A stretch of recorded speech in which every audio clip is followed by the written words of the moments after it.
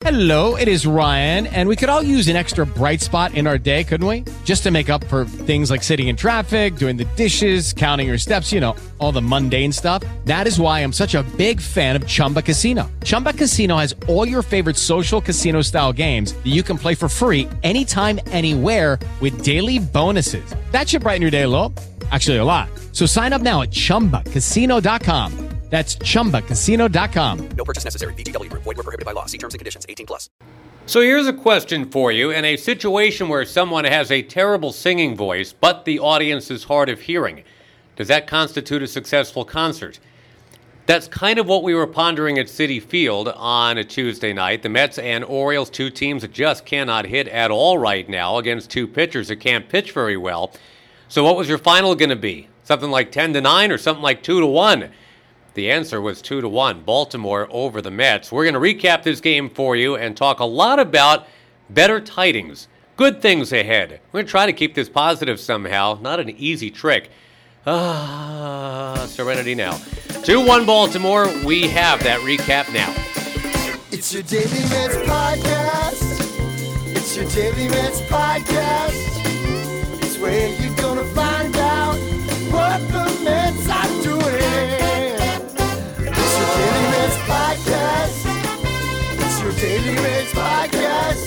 Oh, it's your Daily Mets podcast. And here's your host, Josh Lewin. I guess another of those ponderables that we could throw out there at you. Who would win a fight, do you think? A big, strong guy or an invisible fat guy? Think about that one and get back to us. This is Josh Lewin, and yeah, you had Baltimore coming in losers of 9 of 11. The Mets hosting them losers of 9 of 11. And the something's gotta give thing was right there in front of us all. And what gave, unfortunately, well, the Mets didn't have anything against Alex Cobb, which is really tough to believe because Alex Cobb came in with an opponent's batting average of .356, a slugging percentage against of .609, meaning everyone he faces magically turns into Mookie Betts. Lefties, a .422 batting average, 35 out of 83 against Alex Cobb. Ty Cobb, in his very best season, didn't hit .422. That guy hit .420 in 1911. Alex Cobb is an easy guy to root for if he's maybe, for example, on the Mets. This is a guy who's been through a lot, the same kind of surgeries that Matt Harvey has had to deal with, has had that Tommy John, has had that thoracic outlet thing. Guy's older brother is a U.S. Army commander, Purple Heart, from his time in Iraq. Interesting guy, Alex Cobb, just happened to come in with an ERA close to 7. But the Mets couldn't touch him. It looked like one of those 1971 Baltimore Orioles pitchers. That's the year they had the 420 game winners, McNally, Cuellar, Dobson, and Palmer. This was Cobb, and he looked decent enough to get to 2-7. Jason Vargas, the loss, he's now 2-4. And before everybody gets all over Jason Vargas, he had another crummy first inning. That is true. And that's where the Orioles scored their only 2 runs of the game. He actually pitched very well after that. Had the changeup working, good knuckle curve in the 2nd, 3rd, 4th, and 5th. Was lifted for a pinch hitter when the Mets had a wonderful opportunity to get a big inning, but they could not do it. They had a single from Bruce. It went right by the lunging first baseman, Chris Davis. You want to talk about having a bad year, by the way? Chris Davis is making $1 gazillion. He's hitting .152. But after that, Kevin Plawecki doubled his first extra base hit since opening day. 2nd and 3rd and nobody out. But Adrian Gonzalez, who's had a rough last few games, popped up. And then they pinch hit Jose Bautista for Jason Vargas. He lifted one to left, deep enough to score a run. And then Ahmed Rosario struck out. So the Mets only got the 1 run. And when they threatened again, they couldn't do anything. It was a runner at second base in the 7th inning. Plawecki struck out. Gonzalez struck out. The Mets this year with 2 outs and runners in scoring position have a batting average of .202. A threat in the 8th inning. They had 2 on for Asdrubal Cabrera, and a little while ago you would have loved that. But Cabrera, 1 for his last 25 now, banged into a double play. 9th inning with Brad Brock on the mound. I mean, this is not one of the great closers of all time, Brad Brock. But Conforto, number 3 hitter, popped out. Frazier, back in the lineup, which you love to see. The cleanup man popped out. And after a Jay Bruce walk, Kevin Plawecki popped out. In fact, he fouled out to end the ball game. Frazier's return, well, he went 0 for 4, but it's just nice to have him back, and that cleanup spot continues to be a null set. Just a black hole for the Mets. Mets cleanup batters are 30th in the major leagues in just about everything you can think of. Whoever Mickey Callaway puts there is just not happening. And the Mets overall now, you're talking about 2 runs scored in the last 33 innings. They have 7 runs now in their last 5 games off 23 hits. 1 for 20 with runners in scoring position. So, yeah, they're averaging not even a run and a half a game. You're hoping that Yoenis Cespedes can ride to the rescue. And he did take live batting practice against Noah Syndergaard before the game. That's good news. Syndergaard, it looked like, was fine and should be good to go Sunday against the Yankees. And that's going to be a nice thing to throw DeGrom, Matz, and Syndergaard all against the Yankees in the weekend series. And whether or not Cespedes is okay, he won't tell us. He doesn't talk to the media anymore. It's kind of astonishing, but he's just decided to go radio silent, not only to radio guys, but to TV, newspapers, bloggers, podcasters, everybody and everything. Not really sure why. And this was the one day you really wanted him to talk. I mean, I said on the air, I kind of understand if he wants to wave everybody off when the questions are the same every day. Hey, there's nothing new to report, fellas. But today there was something new to report. He actually faced live pitching. And I think a fairly obvious question is, hey, big guy, how did it feel? And if all he would have said was fine and walked away, then at least everybody's got something to report. But by crossing his arms and refusing to talk, it's just a really odd choice that nobody can really get around right now. But a couple good things from this game. Seth Lugo back in the bullpen, 3 tremendous innings, worked quick, threw strikes. Ray Miller would have been proud from back in those Orioles pitching coach days. And again, Vargas, even though he had the rocky chop that he had to swim through in the first inning, 5 of his 7 games this year now, he's given up at least 2 runs in the first, which obviously is a problem. The other innings tonight were very beautifully done. So the Mets lose this game 2-1, getting out hit 6-3. Not what you would have expected with 2 pitchers coming in with a combined ERA of a jetliner, 7.27, but a 2-1 final nonetheless. Mickey Callaway met the media after the game, and he's trying to keep his composure. These are not easy times as the Mets fall to 27-31. They have now lost, as it turns out, 10 of their last 12 ball games. Mickey's brought to you by Ridgewood Savings Bank, and at Ridgewood you'll find the same time-saving online and mobile tools as the big banks, but with better service, fewer fees, and none of the runaround. So whether you want to manage your money from your phone or buy your first home, Ridgewood, ready to help you live a better financial lifestyle. Go to ridgewoodbank.com. Member FDIC, equal housing lender. Here's Mickey. Yeah, I think we have to try to create some runs, like Nim did. He put down a bunt, put some pressure on them, and we got some runners on base. So we have to do some of those small things. We have to continue to be aware when the ball's in the dirt. If it gets away from the catcher, we got to get on second. So we have to do all those little small things to take that extra base that allow, maybe a sac fly or something like that. Is that something that you're going to ask of some of these guys, maybe just to do things that they're not necessarily comfortable doing, but to try some other things to do more of what you're talking about? Well, I don't think we want to force it. It has to be the guys that can do it, and I think everybody can move up on a dirt ball at times, but other things that the player has to be comfortable with it. I know Ruben Amaro and I talked about it just after the game, and he's going to kind of get them together and just have a little chat with them about those kind of things. Hey, let's make sure that we stay on top of those kind of things because those can help us score a run every now and again right now. Those dirt ball reads are things that you guys were so good at early this season. Do you feel like that has slipped? Do you feel like you're not doing that as much? No, I don't think so. We haven't had that many opportunities with dirt balls themselves, but we have, we need to focus and continue to, pay attention to those kind of things. Tim on the right. How did the hitters' execution tonight compare to the game plan prepared to go against Cobb? You know what? Cobb had probably the best curveball I've ever seen him have. I've seen him pitch quite often. And the first couple innings, he didn't really show it. He was trying to throw his split and his fastball. And then he got his curveball going. And, that was something that, he got that he had a good curveball. I mean, he was dropping them at the bottom of the zone. So you got to give, credit where credit's due. And I thought that, especially with the lefties in our lineup, that curveball's a dangerous weapon. And, he had a really good one tonight.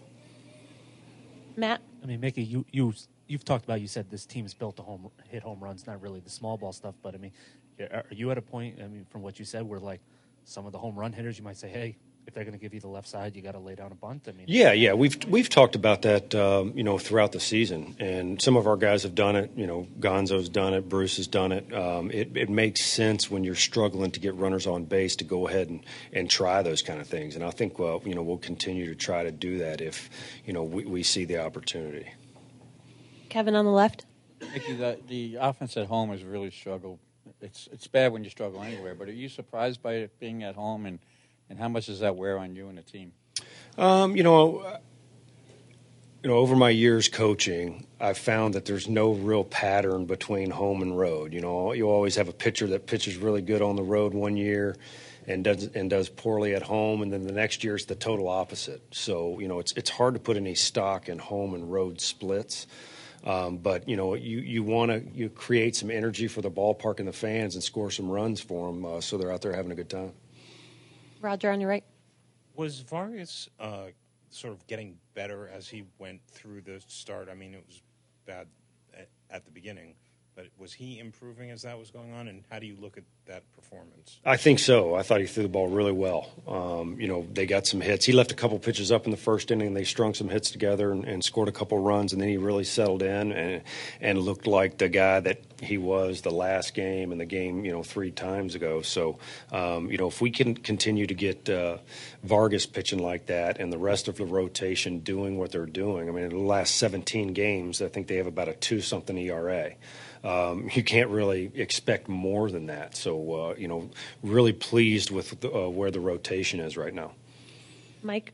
Mickey, was there any part of you today that thought, just getting Frazier back would kind of rejuvenate the lineup and you might see something different here? Yeah, I think that he definitely rejuvenates it. He rejuvenated the dugout for sure. He's a high-energy guy. He brings enthusiasm there. It's good to have him back.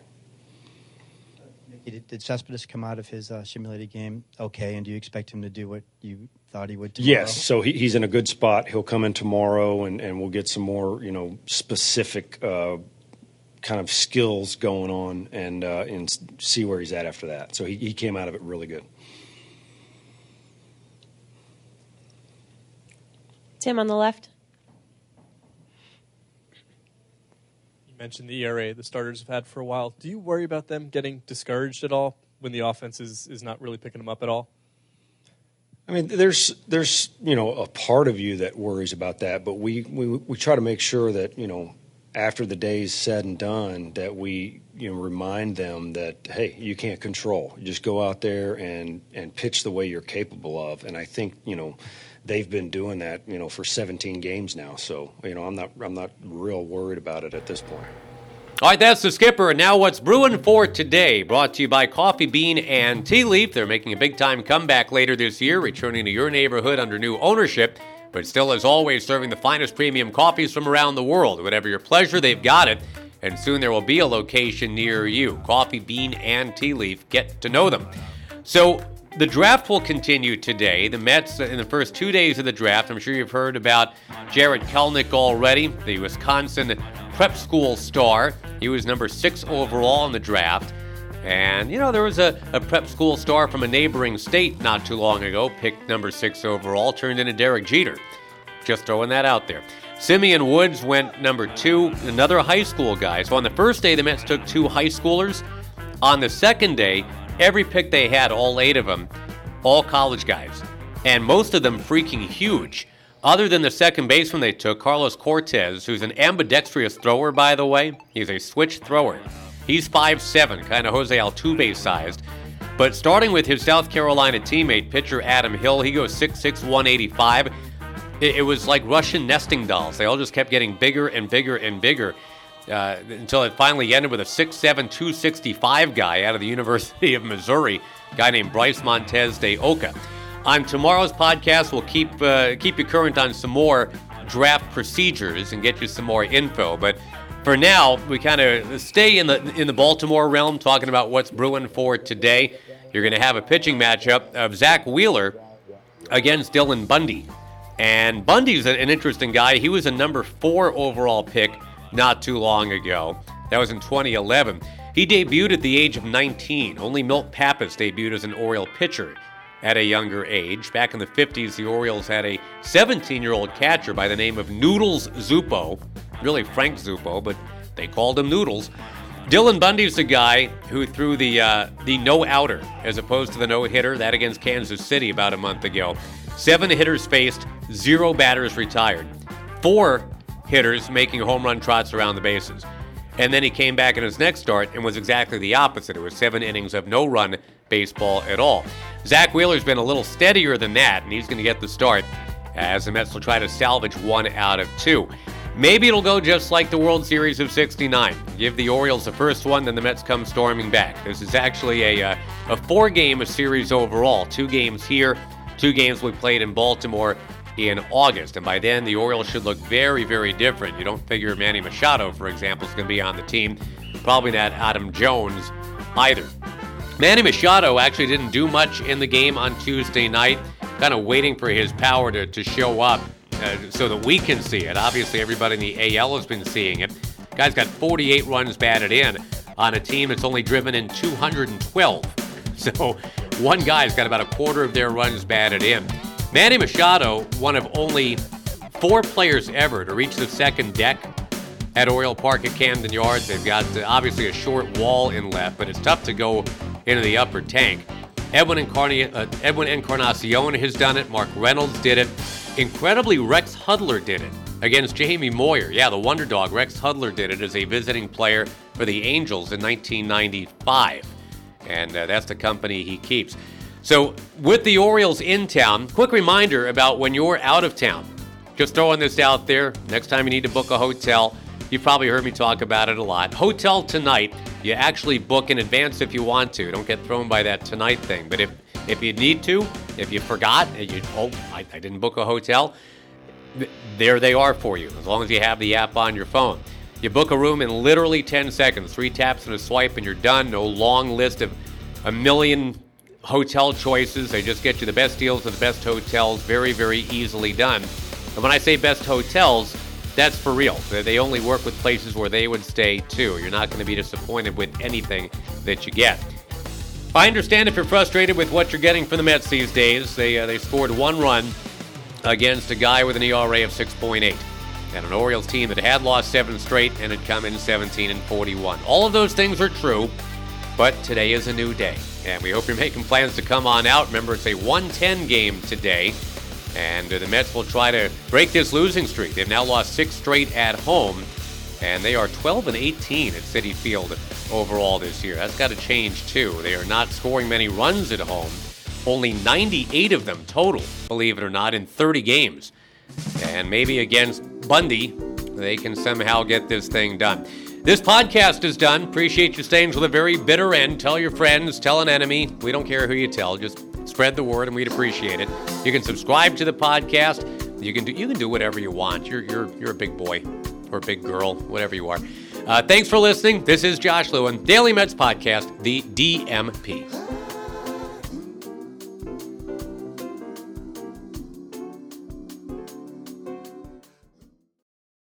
With Lucky Land Slots, you can get lucky just about anywhere. Dearly beloved, we are gathered here today to... Has anyone seen the bride and groom? Sorry, we're here. We were getting lucky in the limo and we lost track of time. No, Lucky Land Casino, with cash prizes that add up quicker than a guest registry. In that case, I pronounce you lucky. Play for free at LuckyLandSlots.com. Daily bonuses are waiting. No purchase necessary. Void where prohibited by law. 18+. Terms and conditions apply. See website for details.